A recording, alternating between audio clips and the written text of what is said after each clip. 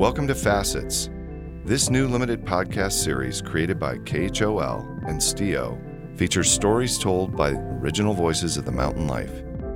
Educators, athletes, entrepreneurs, laborers, scientists, and ski bums drawn to live in the mountains shed light on the many aspects of humans living close to nature. In 5 episodes, Facets explores the passions, tensions, and healing that people find while living in a mountain town.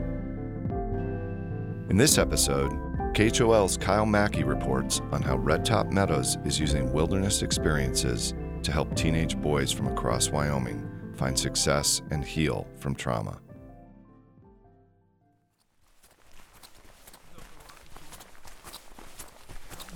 Two skulls greet us when we walk into the empty camp.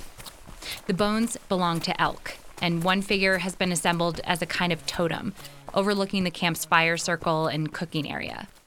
Later on, we meet up with a group of teenage boys who collected and named the bones, and whom we find with a third skull now in tow. So we got Etna, Thane, and Afton. Yep, new collection. This is Afton? Yep. Can you describe what Afton looks like? Mossy and old, and the biggest skull that we have so far, I think. Yeah, that is about big. 2 feet long. 2 feet long.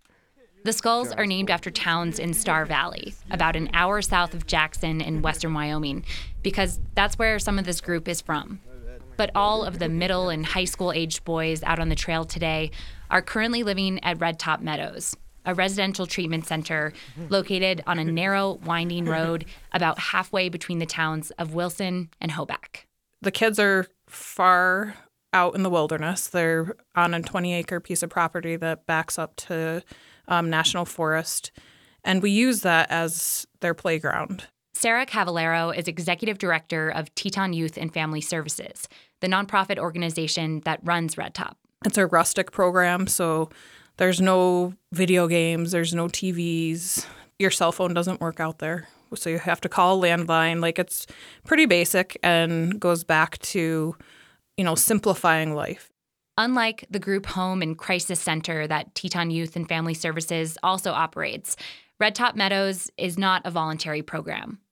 Most of the boys, and the center only treats boys aged 12 to 17, are either here because they got into trouble with the law or because things aren't working out at their home school district. Typically, those kids are adjudicated youth, so they've had some sort of behavioral issue or committed some sort of crime that has gotten them where they are, or they could be a school placement. So the school can no longer serve them for behavior issues, for for a variety of reasons. So the school would make a placement with us.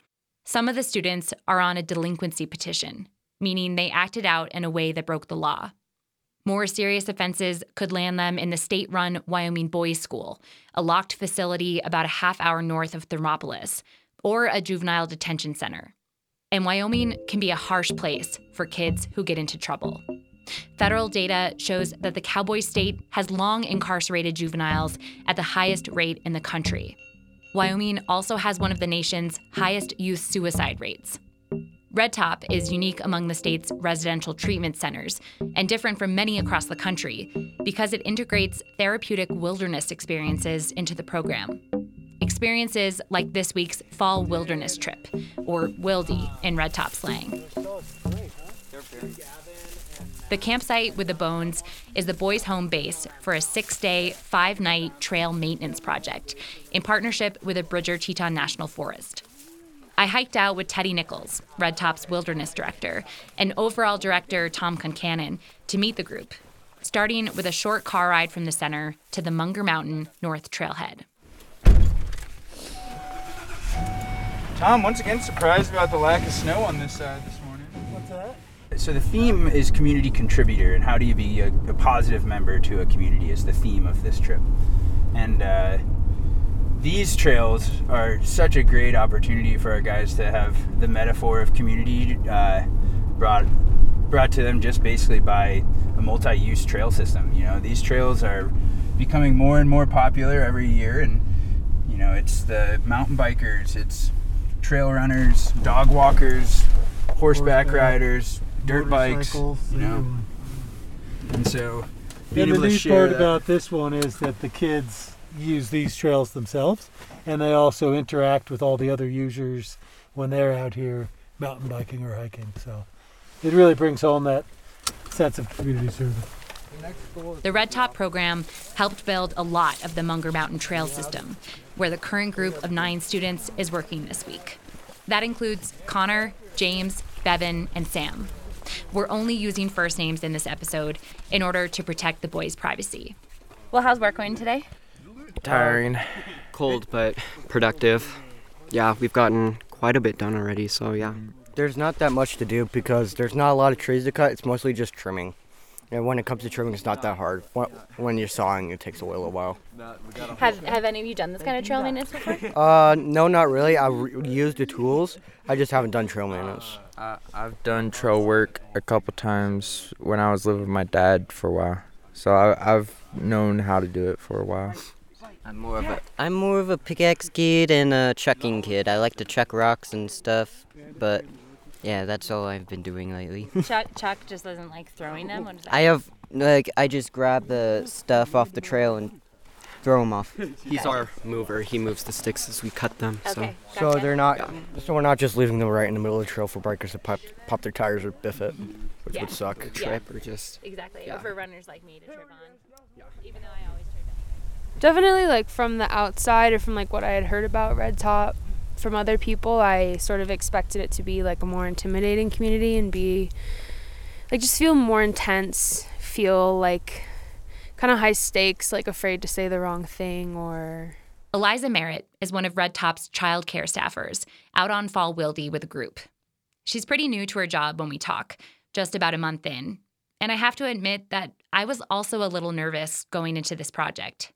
Would I be scared by these kids, some of whom have committed crimes? Would I be out of place as a woman? Would they refuse to talk to me? But like Merritt, my doubts started melting away about as soon as I met the group. I'm like just so impressed with how welcoming all the guys have been to me, and all the staff too. It just has felt like pretty comfortable from the beginning for me, which is awesome because that's like a hard thing of any new job.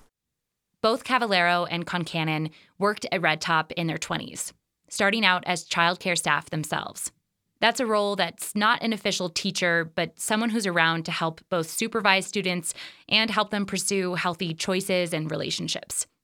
Cavallero says it's pretty common for young outdoor enthusiasts to fall into working at Red Top, and also that their passion for an active lifestyle helps make the program a success. Typically when you move to town, you're looking at the ski resort and kind of the more outdoor. That's what I was looking for. And I think that when you start looking at Red Top, you're like, wow, this fits my values. You know, like we're teaching kids how to ski and do like all the things that I moved here for. Like we're mountain biking with them. We're teaching them how to fly fish. Like it's all really fun stuff to do with them that then gives them these same life skills and reasons why we all live here too. That's not to say the work isn't challenging. It definitely is. But Red Top Education Director Wesley Gable Patterson says the opportunity to make an impact on students' lives here is unmatched. It's easy teaching a group of students that come from, affluent families. Their parents both went to college. Their parents have good income. The student has 3 steady meals every day. They're getting attention across the board. Where at Red Top, a lot of our students, they don't have that support from their families, and they've kind of fell into some bad influences and developed a lot of tough behaviors. And I guess kind of the part of the draw of working at Red Top would just be you can see really big change with a student just within, 6 months. The average length of stay at Red Top is about a year, and the maximum capacity of the center is just 14 students. That means the staff-to-student ratio is much higher than they're used to in public school, and the boys catch up an average of 2 grade levels during their time in the program.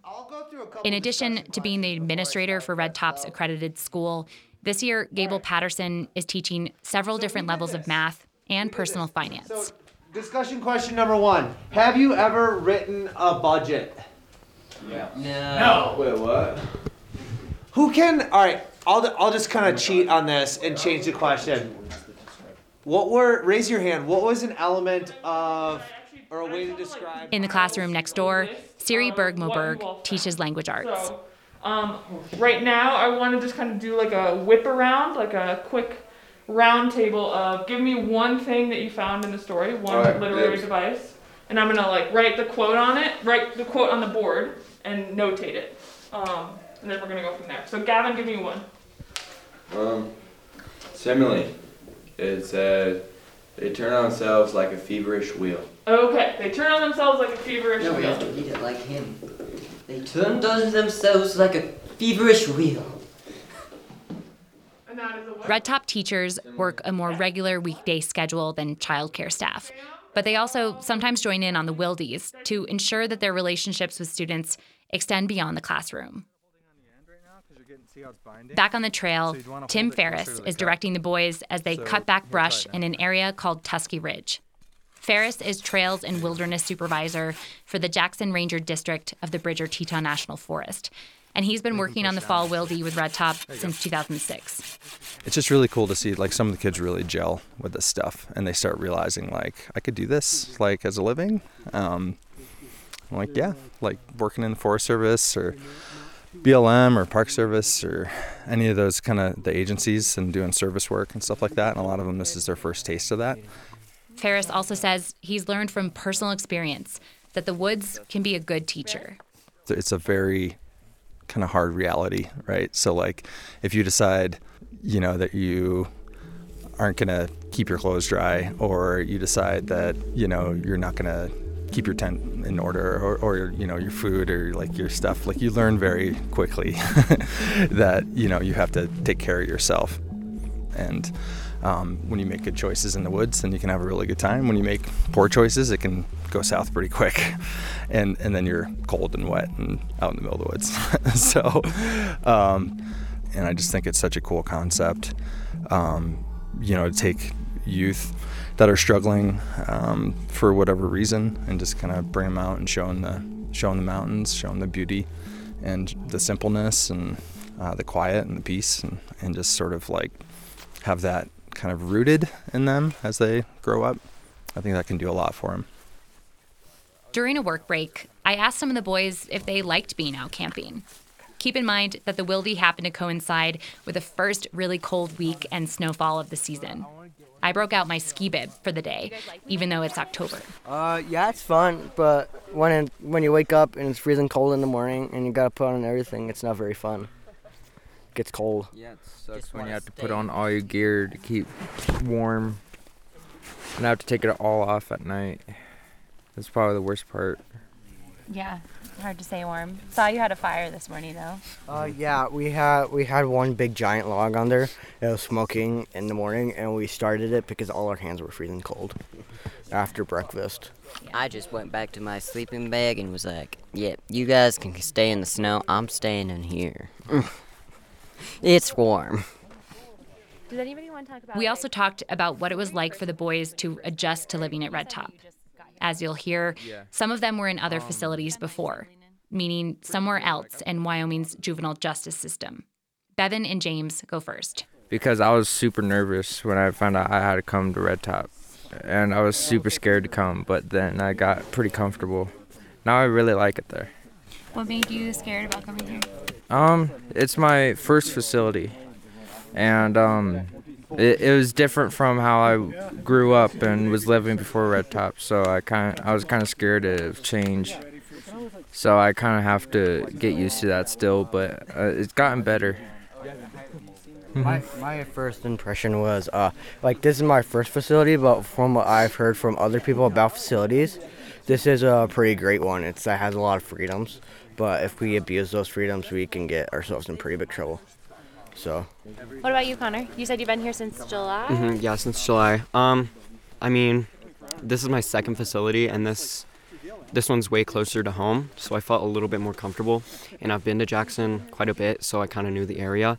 But in my last facility, I was like totally like lost and just like I just felt super alone. But coming here, I felt pretty welcomed. And The kids are super like supportive, and they're just here for you to like talk to, and staff too, and it's just a really healthy atmosphere, and it's a really good one. Wyoming Public Media has a podcast called Cowboy Up, all about issues with the state's juvenile justice system, if you want to learn more. But suffice to say that this is not how you generally hear Wyoming youth talk about their experiences in other facilities like the boys' school. It's also really hard to track what kind of services statewide are actually helping struggling youth, because right now, pretty much everyone in the system is just counted as incarcerated. Cavallero explains. So kids that are in our group home level of care are being counted as incarcerated. Kids that are in foster care are being counted as incarcerated. In other states, that's not the case. So you go to another state, they only count the kids that go to juvenile detention as incarcerated. So we don't count the same. That means the students at Red Top also count as being incarcerated, even though it's not a locked facility. And there's actually a bill waiting to be signed by the governor as of press time that would change that, specifically excluding residential treatment centers from detention statistics.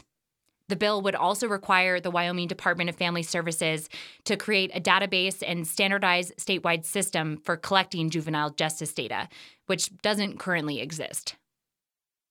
Sitting in his office a couple of months after the fall wildy, with 3 new feet of snow on the ground outside, I asked Red Top director Tom Concannon about the heat that Wyoming's juvenile justice system gets and why it's so important for a place like Red Top to exist.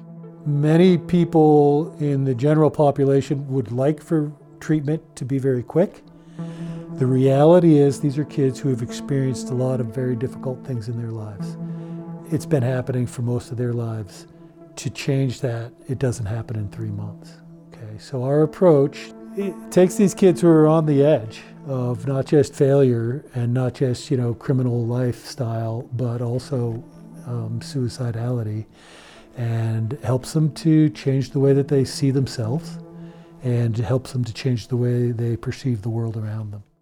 85% of students who complete the Red Top program don't have to go on to a higher standard of care within the first year of going home, according to Teton Youth and Family Services.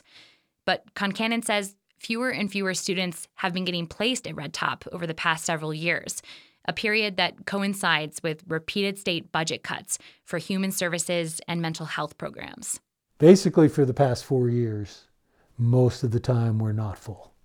And so that affects our financial well-being, obviously, because we get a per diem for every kid who's placed. And the other side of that is I don't believe that all of the children in Wyoming are cured. I think the need is still out there, and I'm not sure where those kids are going and what kind of help they're getting. I wasn't really much of a social kid. Sam is one of the Red Top students I met on the fall wildy. Socializing was a little questioning for me because I never really understood. I wanted to socialize, never really knew what to talk about. But then coming here, there's a lot of, throughout the time, it's been easier because they've been helping me understand a little bit better about how to talk and communicate around others. Sam also says, like many of the other boys, that the wilderness part of the Red Top program has probably made some of the biggest impacts on him. He got to the center just before the longest wildy of the year, a 24-day summer backpacking trip that traverses the entire length of the Tetons, about 120 miles. It was just a very fun experience, lots of cool things to see. There was once when we got to see fog coming over the hills and over trees. And it was a very amazing experience. Sam's learning a lesson that many of us in the Tetons understand. We feel better when we get outside. But why is that? Rachel Mackie is a primary clinician at Red Top. No relation to me, by the way, though we share the same last name. Mackie provides individual and group therapy for the boys and has a background in outdoor education. Well, I think there's an inherent connection that we have to the natural world. In our very Western culture, we're shut off to it most of the time. But when we can allow ourselves to step outside and make connection with the ground beneath us, the trees around us, the bird song, whatever it is, that helps to regulate our nervous system just naturally. And then as we start to add movement to that, that really starts to help regulate our nervous system. When we're moving outside, when we're feeling a sense of connection to something outside of ourselves, that can start to help calm and heal in a way that we just don't get when we're just sitting in a room talking. Not to downplay the sitting in a room talking, that's my whole job, right? But I would even say that even in this space, like you'll notice there's lots of toys, there's a trampoline, there's a balance board. Most of what I do is experiential rather than just sit and talk. That works better for adults than it does for younger people. Many of the students at Red Top are coping with interpersonal or relational trauma, damage caused either intentionally or unintentionally by primary caregivers through things like neglect, abuse, or sexual abuse. Those patterns of behavior are often repeated down through generations. But Mackie says the teenage years provide a unique window to disrupt the cycle. I'm drawn to young people because I think they're at a point in their lives where their trauma is present, but it might not be all-consuming. I think the students that we work with here, they have such immense amounts of trauma in their lives that it has become somewhat consuming for them. But they're not to the point in their lives where they're adults and they're so maybe concrete in their ways. There seems to be a little bit more flexibility. There's still play. That's one of the really things that I love about teenagers is there's still this creativity and sense of play and joy that comes with it. Whereas adults, sometimes we start to feel ashamed of that sense of play as we hide it, but not with teenagers. And even if they feel it, they can quickly get out of it and into their playful selves. And it makes the healing journey, I think, a lot more fun. I'm thinking about the pure joy and absurdity of the bone sculptures at the boys' fall camp while Mackie's talking. I can also hear evidence of the progress she's making with the students, how she's helping them learn to process trauma through my conversations with the teens. Hunter and I talked on a Friday in January when I joined the group for an afternoon of skiing. We were touring uphill, hence the heavy breathing. Since I've been here, I've been able to open up more about my feelings and everything. Been able to open up more about my feelings and my behavior and about my behaviors and stuff. Well, that's really impressive. That's not easy to do. And it made me feel a whole lot lighter, being able to get that stuff off my chest. I won't forget him saying that. Everyone needs to get burdens off of our chests sometimes. And how often do we take for granted having someone who will listen? On the same ski day, I chat with Gavin. He's been at Red Top for about a year and is getting ready to go home the following week. So Gavin, can I ask you, when you got to Red Top, how did you feel about being here? In the program? At first it was I was kind of shocked. I was like, I don't want to be here.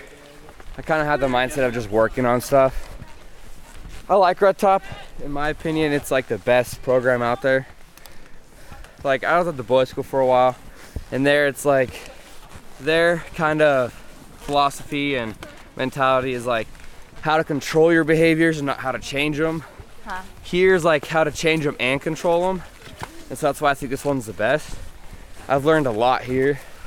Well, I'm really glad to hear you've had a positive experience. Yeah. It can't have been easy.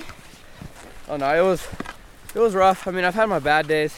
Definitely been months that I just kind of get bad news over and over again.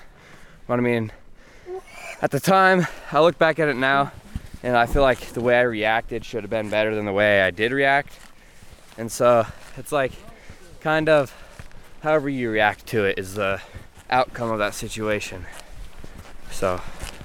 That's true. Don't they say something like, you can't control what happens to you, but you can control how you respond to it, or something like that? Yep. But that's easier said than done. Oh yeah, it's way easier said than done. There's a lot of, my whole family situation, it's rough. And it's just like, staff have told me that, all I gotta do is not let it affect me in my program, continuing doing what I'm doing. It's easier said than done. Definitely have bad days. Right.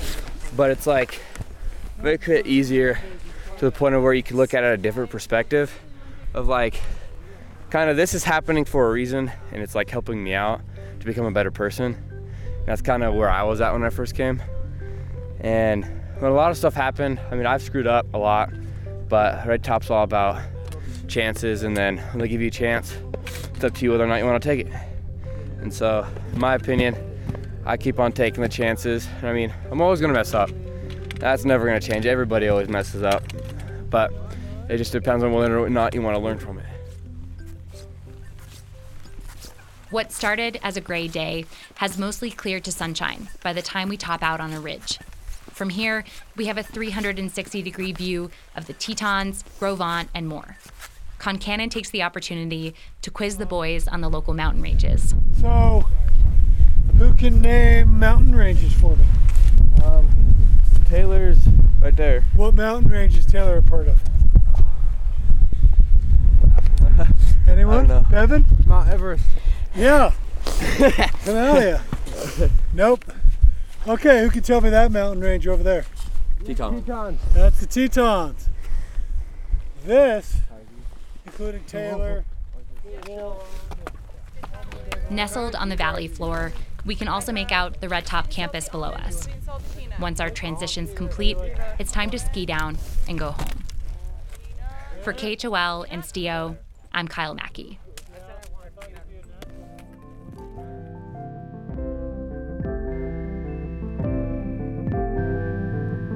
This episode was made in collaboration with Stio, Stewards of the Mountain Life. This episode was reported and produced by Kyle Mackie, with editorial and production support from Walkey and Emily Cohen. It contained original music scoring by Sheena and Jacob Ferguson. Creative direction and executive production provided by Stio's Liz Barrett and Jessie Linden. Facets logo design by Kika MacFarlane.